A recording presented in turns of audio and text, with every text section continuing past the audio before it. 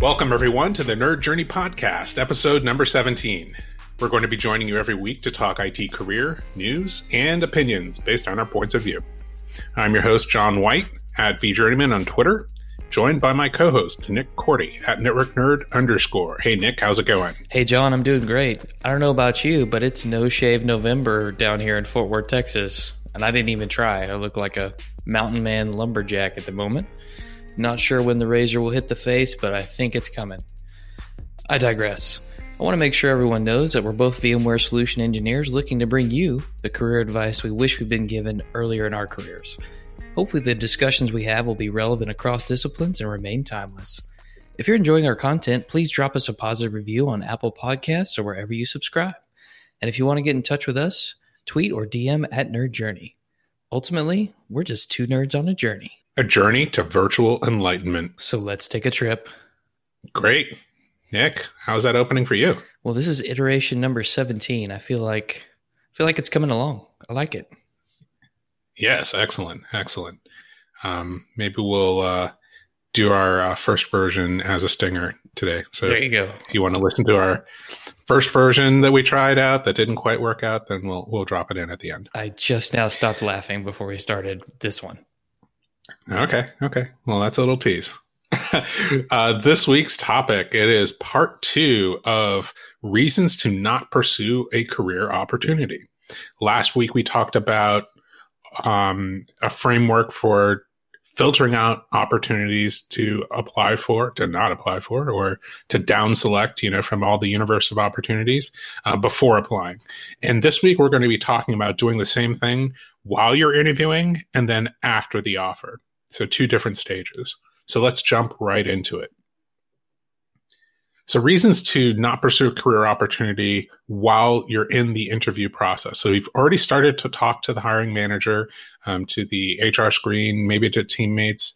You're somewhere in that interview process and you're looking for reasons to rule out this opportunity, or something pops up. What is it that you should be looking for? So we're going to use the same framework from Manager Tools that we talked about last week. The Manager Tools lens was several factors here: compensation, values, industry stability, reputation of the organization, opportunities for the organization, locations that the organization has, financials of the organization, customer base, and then the unspoken one, which was hinted at, which is culture.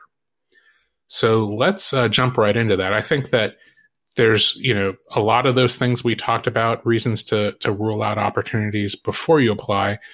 Some of those you're going to start to hone in on during the application process. Obviously, you're doing your best to try to get the job, but there's some things that come up out of that list that you really should be focusing in on during the interview process. And the first one that we're going to talk about is culture, right, Nick? Yes, sir.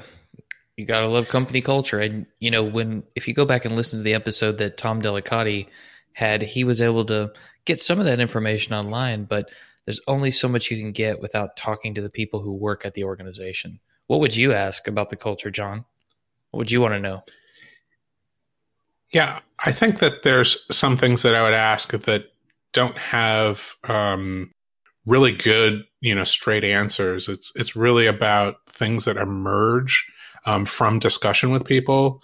I think that there's some things that have to do specifically with the team that you're going to be working on. And so maybe we could dive into that first. Is the group of people that you're going to be working with. That match or mismatch is really, really important. You and I are both solution engineers. So the solution engineering team, your peers are people that you're going to be working with. Your manager is going to be somebody that you're going to be interacting with. But the salespeople that you represent or are partnered with are maybe the most important team members for a sales engineer, system engineer, solution engineer, whatever you want to call it. So that match or personality match or mismatch is going to be one of the more important things that you have to deal with.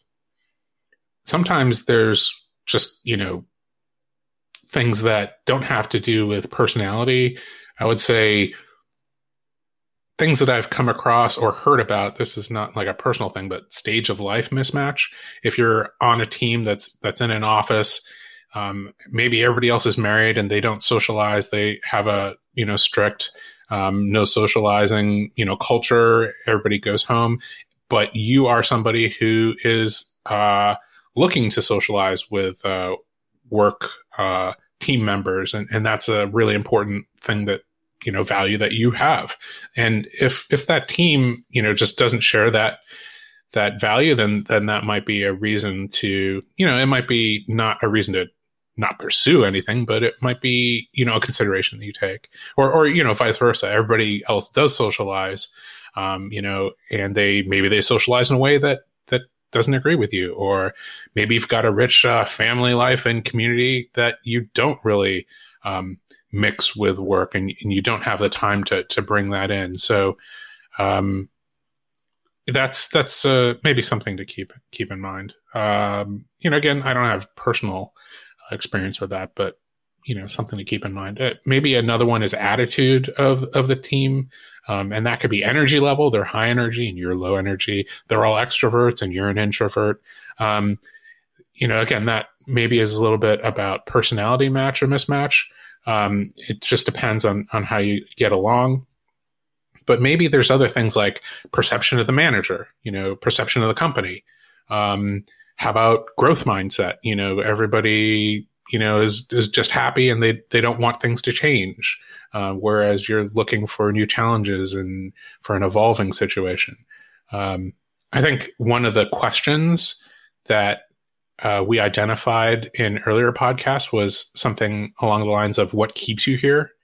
And what if nobody on the team can answer that question in a way that makes any sense? That was a really big deal for you, right, Nick? Yeah, absolutely. I mean, I asked that question and when I came to VMware, or before I came to VMware rather, and everybody, had a very good answer. What if the person just says, well, to be honest with you, I enjoy a steady paycheck and I've done this job for 20 years. That may not, if that's the whole team, then that may not be a reason to do it. But, I've been to customers that, hey, I've been here for 12 years because I really believe in the mission and the goals of this organization. They very much align with my personal goals, very much along the values conversation we had last week. And that was a strong reason for people to stay. Good stuff. Yeah, totally agree with that.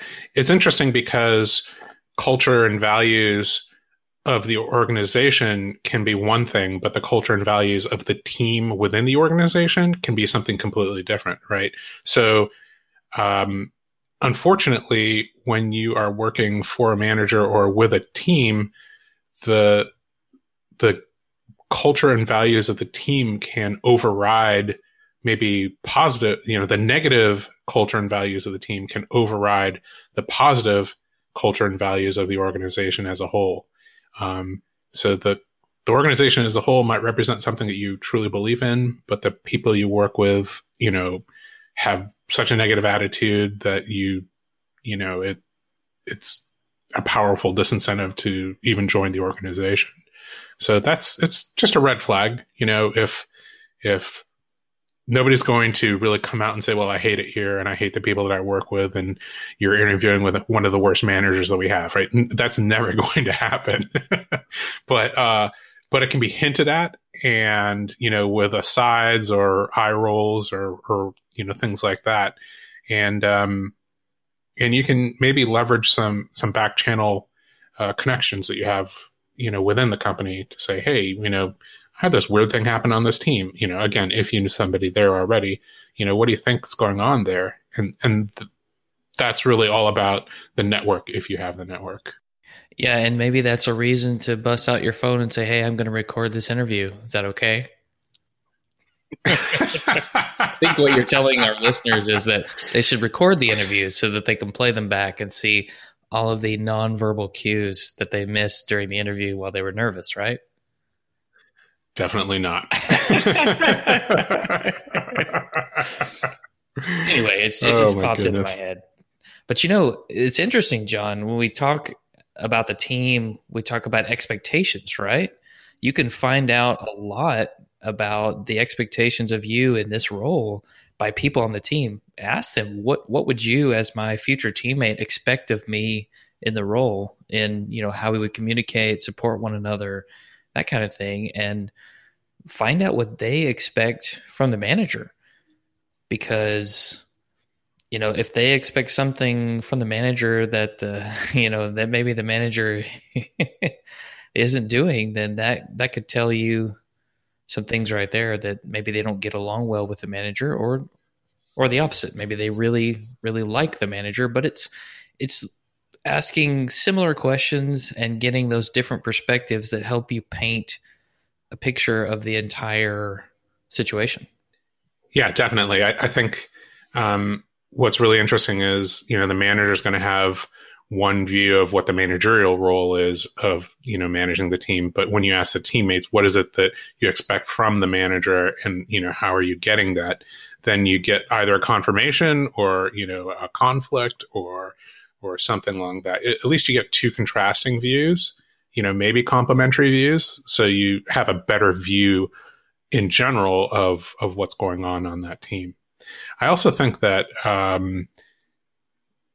it's a really powerful thing to ask somebody to imagine you on the team and imagine those expectations and you fulfilling those expectations. So that's a kind of a way to force the person to imagine you as a teammate. So if I was, your teammate doing, the things that you needed me to do, what would that look like? So then they're imagining you in that role looking like it. So you're improving your chances of being in that role by forcing them to imagine you in that role. Maybe I shouldn't say that too many times, because that's just something that I use all the time. No, but it's a good tactic. I mean, a little subtle psychology there that the interviewer may not realize, but you're helping them see you in the role. It's good. I like it. It's worth mentioning multiple times. Definitely. And I think one of the last things that we wrote down in our notes ahead of time was proximity. And there's a couple different aspects of that. Obviously there's the logistics of work, and hopefully you've taken that into account, whether it's going to be close or far, and whether the compensation compensates you adequately for your travel to and from work. But what about cultural aspects of proximity? Does everybody have office space, but they're never there? So you are somebody who wants to be in an office surrounded by people and have a buzz. Does the office that you're going to be working in have that? Or does everybody always work remote and you never see them, and you never, interact with them that way? Or maybe it's 100% remote work anyway, and you never see people, or their style of interaction is to be not only remote, but they actually never connect anyway. And what you want is more interactivity and connection. It might be interesting to ask, what kind of collaboration tools are they using for people who work remotely, or if it's a completely remote team? How can we keep in touch with one another so that the proximity is not a detriment to, us adding value to each other as teammates? Yeah. Especially important for those remote work situations. And then if, you are, obviously most situations don't involve 100% remote work. If you're in an office, what is that office space like? How do you might want, lots of interactivity with your team, but, are you all crowded together? Are you sitting shoulder to shoulder? Do you all need to wear headphones in order to, not be in each other's business or on each other's phone calls? All those things need to be taken into account. So, just a framework for thinking about the team and talking to the team. And do they have beanbag chairs at the office? I mean, that's a logical question. Critical, yeah. And if they do have beanbag chairs, are they actually real beans, or are they filled with foam? Because that's just second rate. Second rate, I tell you. That's a good point. That'd give you some idea of company budgets. All right, let's talk about the manager, like that interaction while you're going through the interview process. I would say, the very first things, again, it's very similar. It's personality match or mismatch. Um, are you getting along during that interview process? Do you seem to be vibing? I don't know, on the same page, have values match, both have a similar understanding of what your capabilities are and how appropriate and matching that is to the role, right? And then I think, me personally, I'm a little bit selfish. I'm looking for things. I'm already projecting myself into the role, right? So I want to know how successful I'm going to be and how committed the company is in me being successful and growing. So, development, mentoring opportunities, me being mentored, and then if I have things to add back to the team, or other people in the organization, me mentoring them. So that, those are things that maybe I'll ask about. I want to hear about, when they're volunteering their thoughts about the organization, and things like that. So does that make sense? Yeah, absolutely. And, something that just popped in my head is the professional development and mentoring opportunities are something you could also ask the team. If you're interviewing with a fellow future teammate, ask about that. How's your professional development journey been? Have you been able to mentor other people? And they can tell you, well, yeah, that's something I want to do, but it's not really encouraged here. So it might give you something to think about. And, to your point, what is the management style of this person that you would be working for? Because you're going to get to know them a little bit about their personality, what they like and don't like. I would just ask them directly, what's your management style?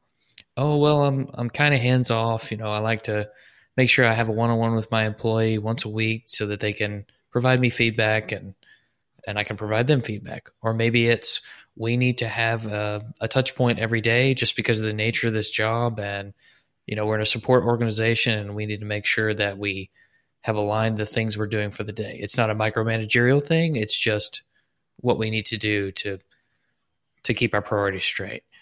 And, how will my success be measured as an employee? Ask the manager that. What does good look like?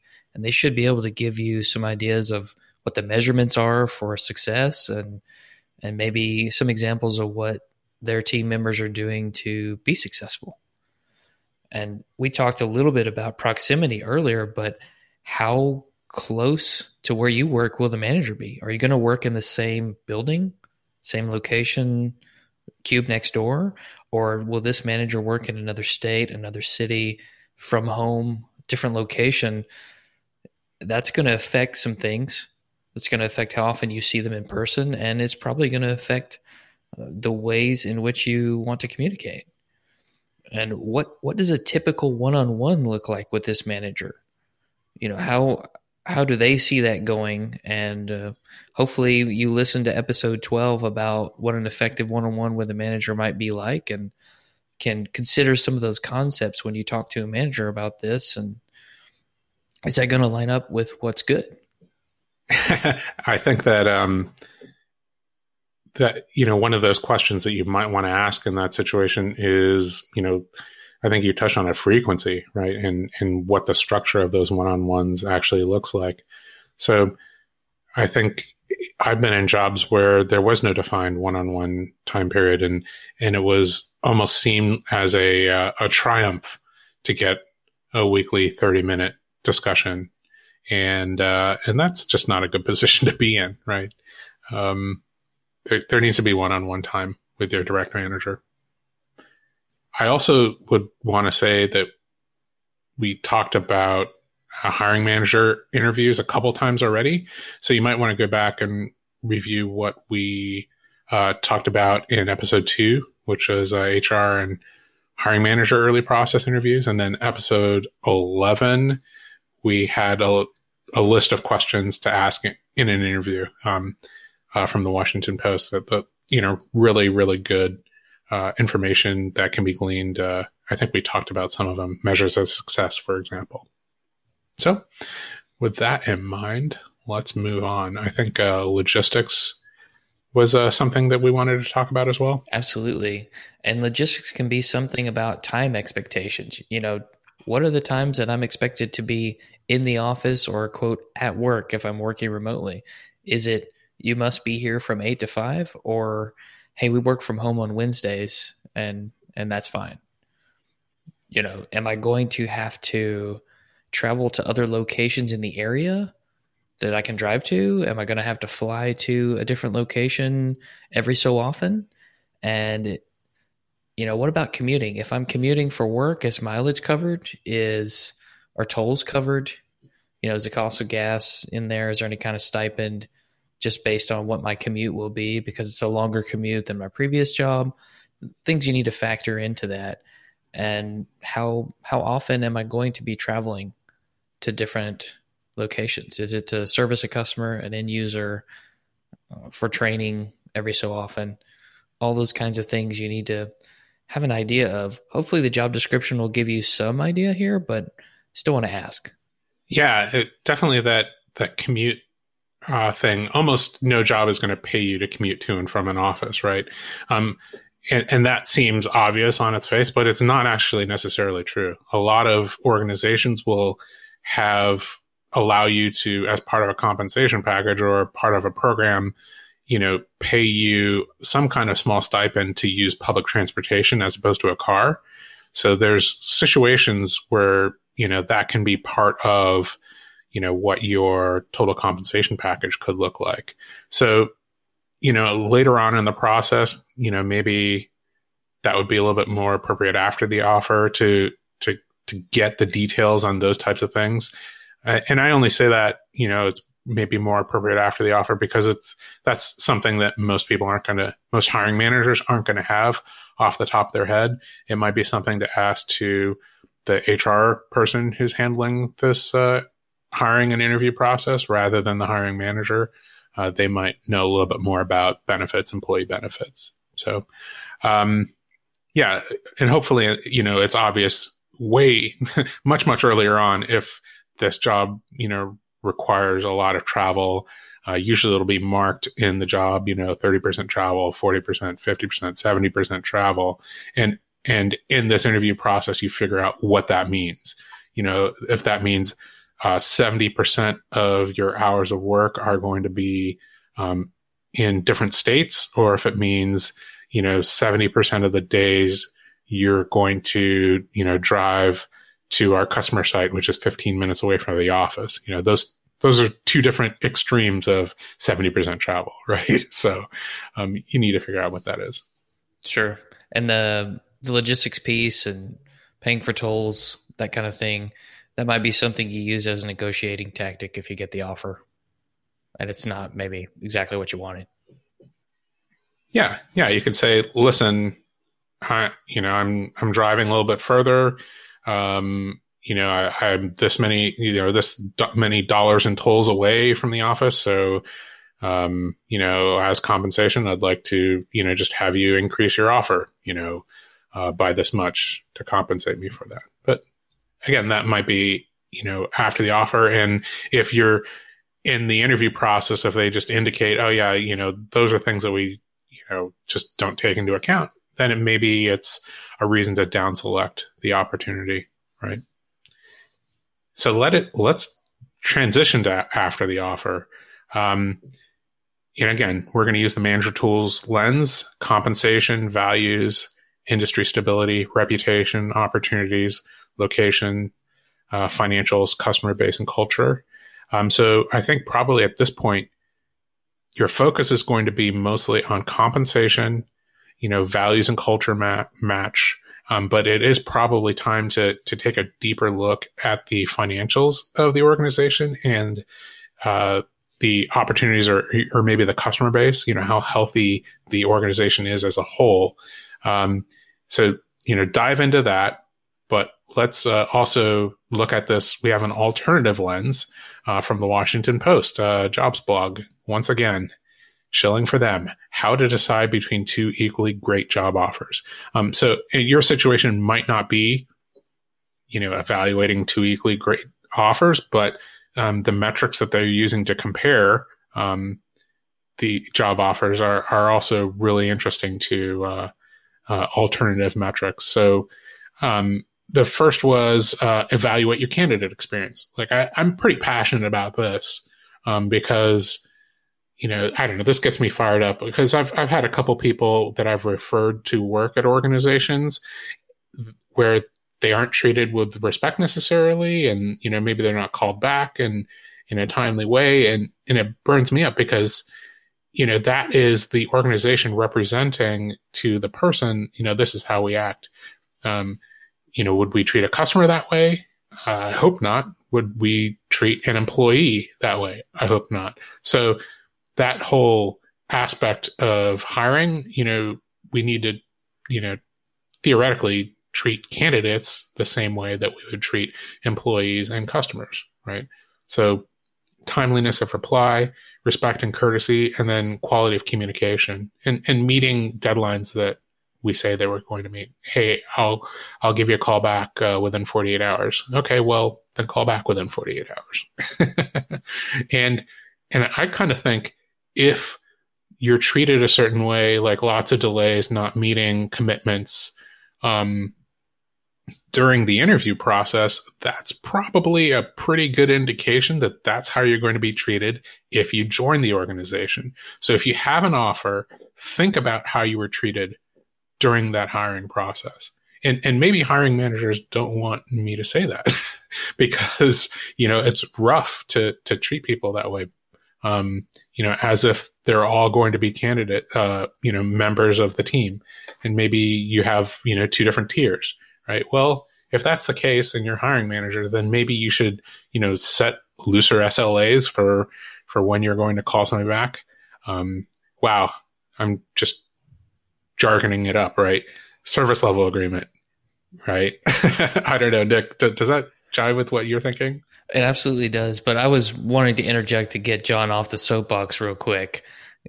But think about, was the process well organized? Very much like he said, when you meet with the recruiter the first time, hopefully they told you the process involves these steps.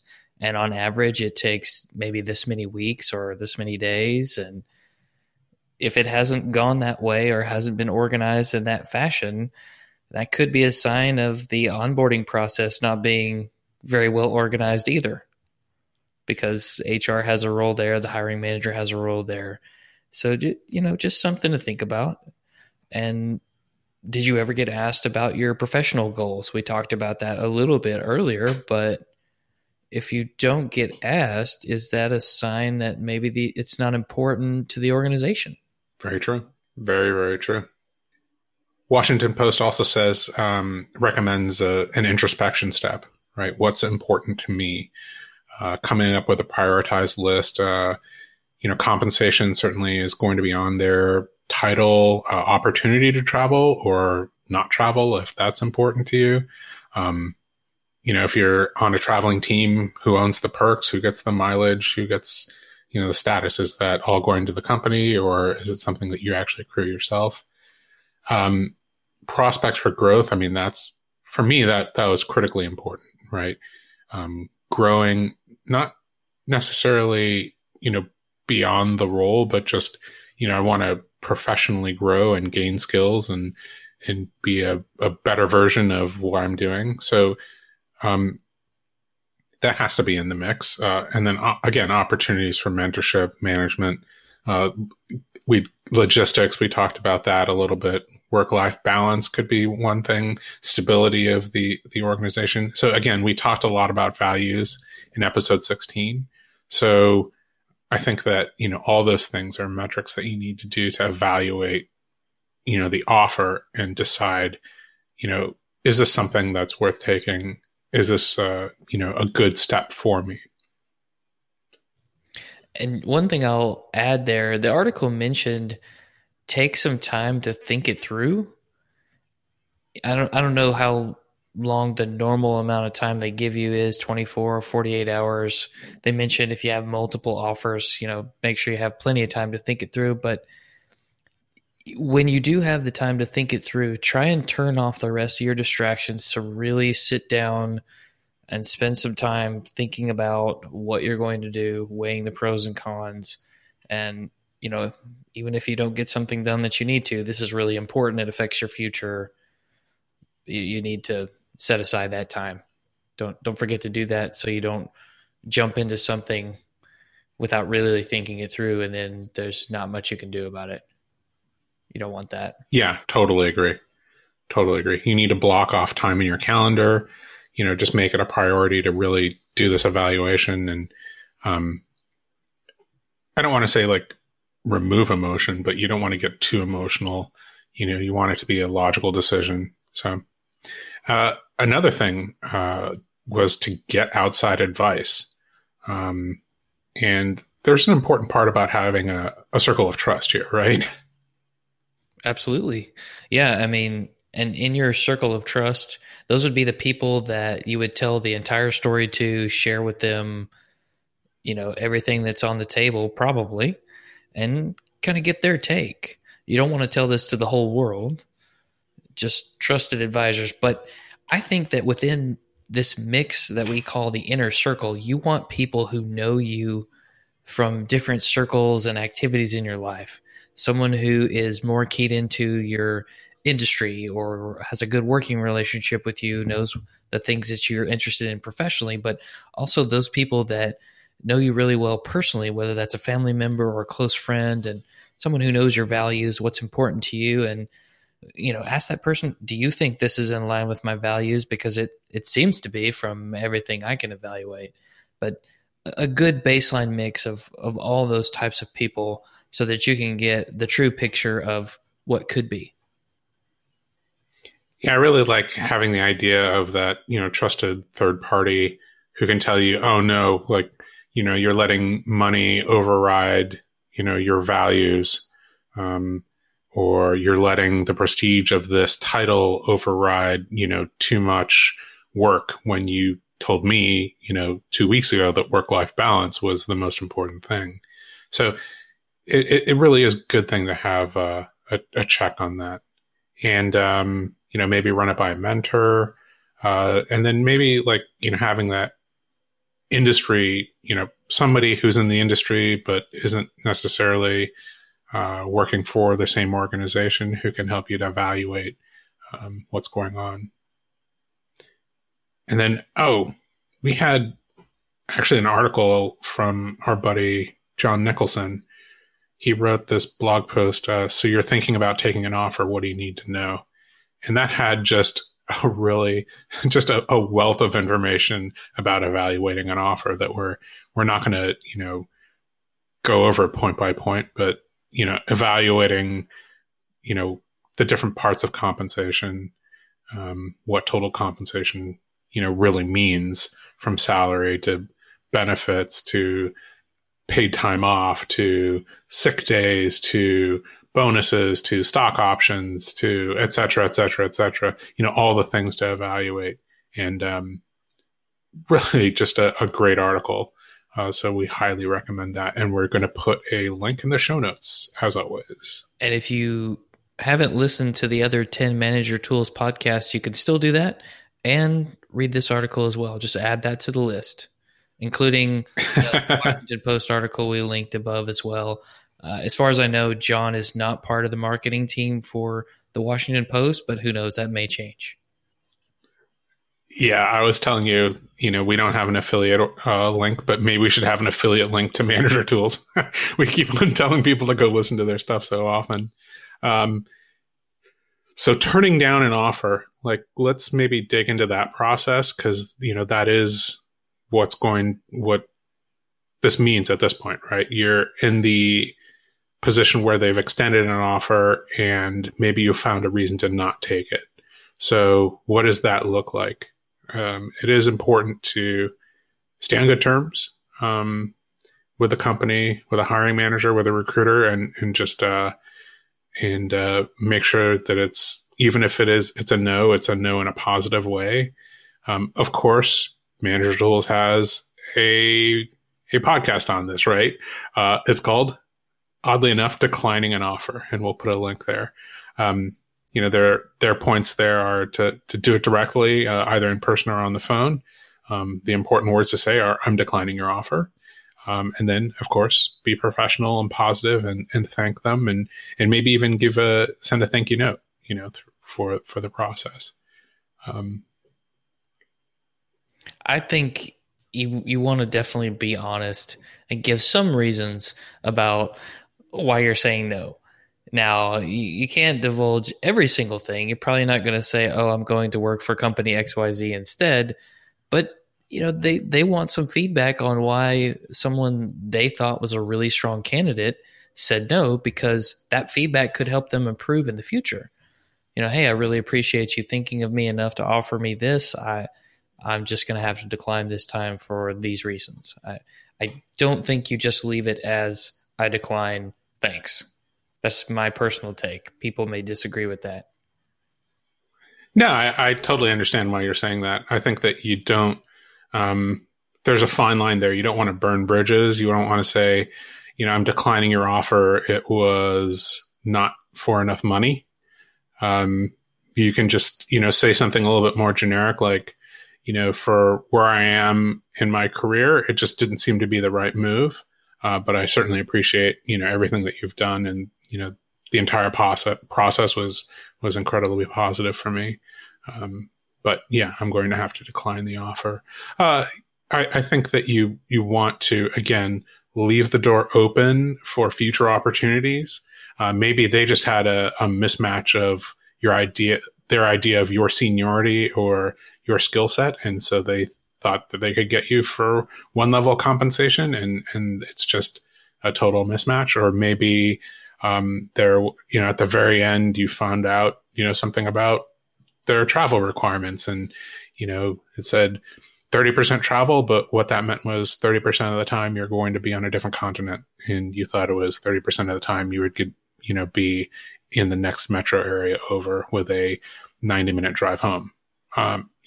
Those types of things happen at the very end. And you can just say, hey, there's a mismatch in expectations and my understanding. But yeah, I'm going to have to decline the offer. One thing I'll add there is make sure you tell them that you're declining this offer and not looking for a counteroffer, because they might get the impression that you're declining it because you want more money or something else, but it's a no, and it's a no, let's not spend any more time on this, part ways here.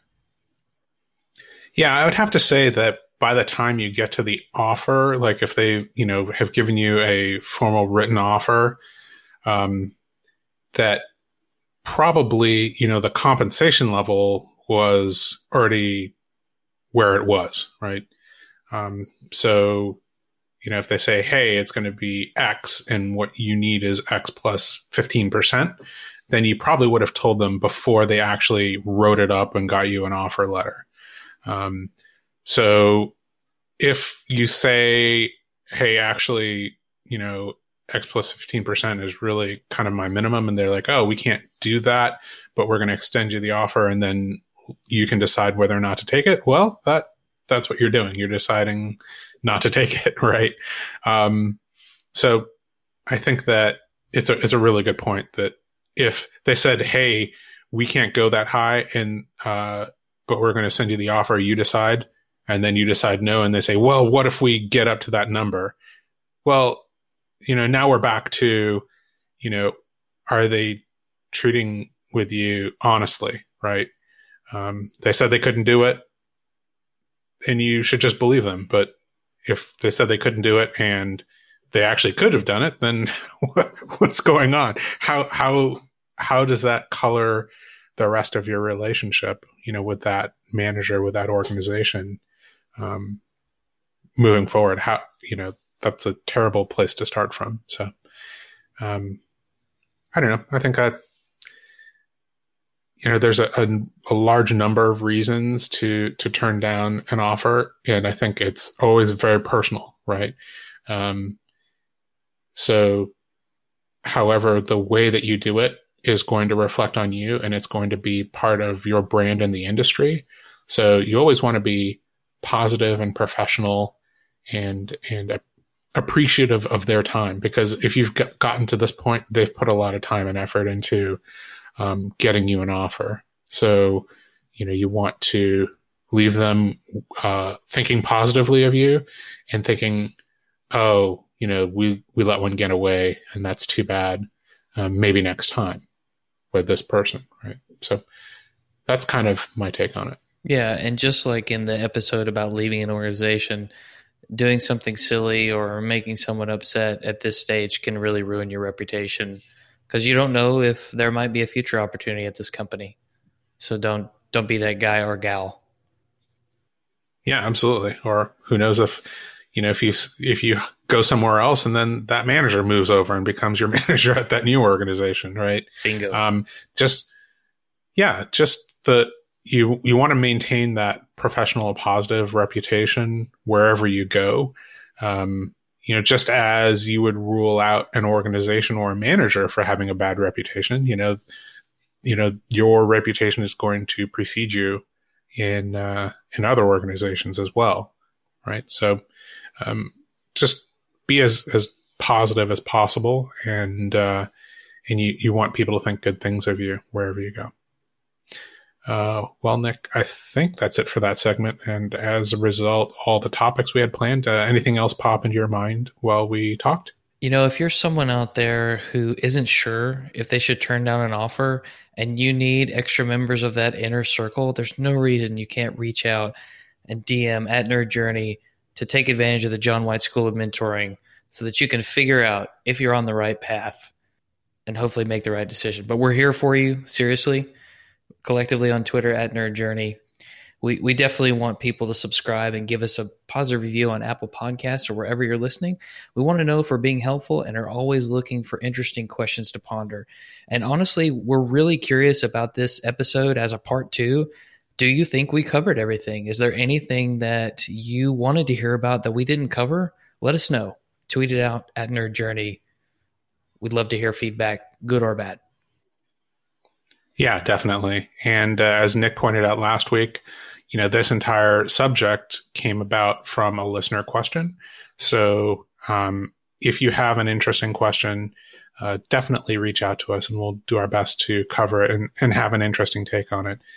Somebody asked us something and it turned into a 2-parter. So that might be more than you actually wanted to hear.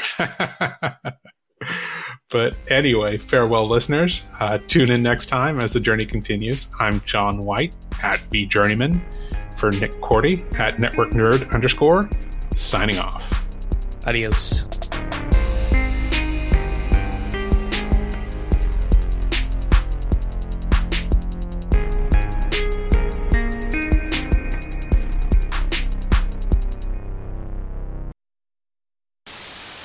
Welcome, everyone, to the Nerd Journey Podcast, episode number 17. We're going to be joining you every week. Okay, I can't do it that. I cannot maintain that. I can't even concentrate. It's so funny.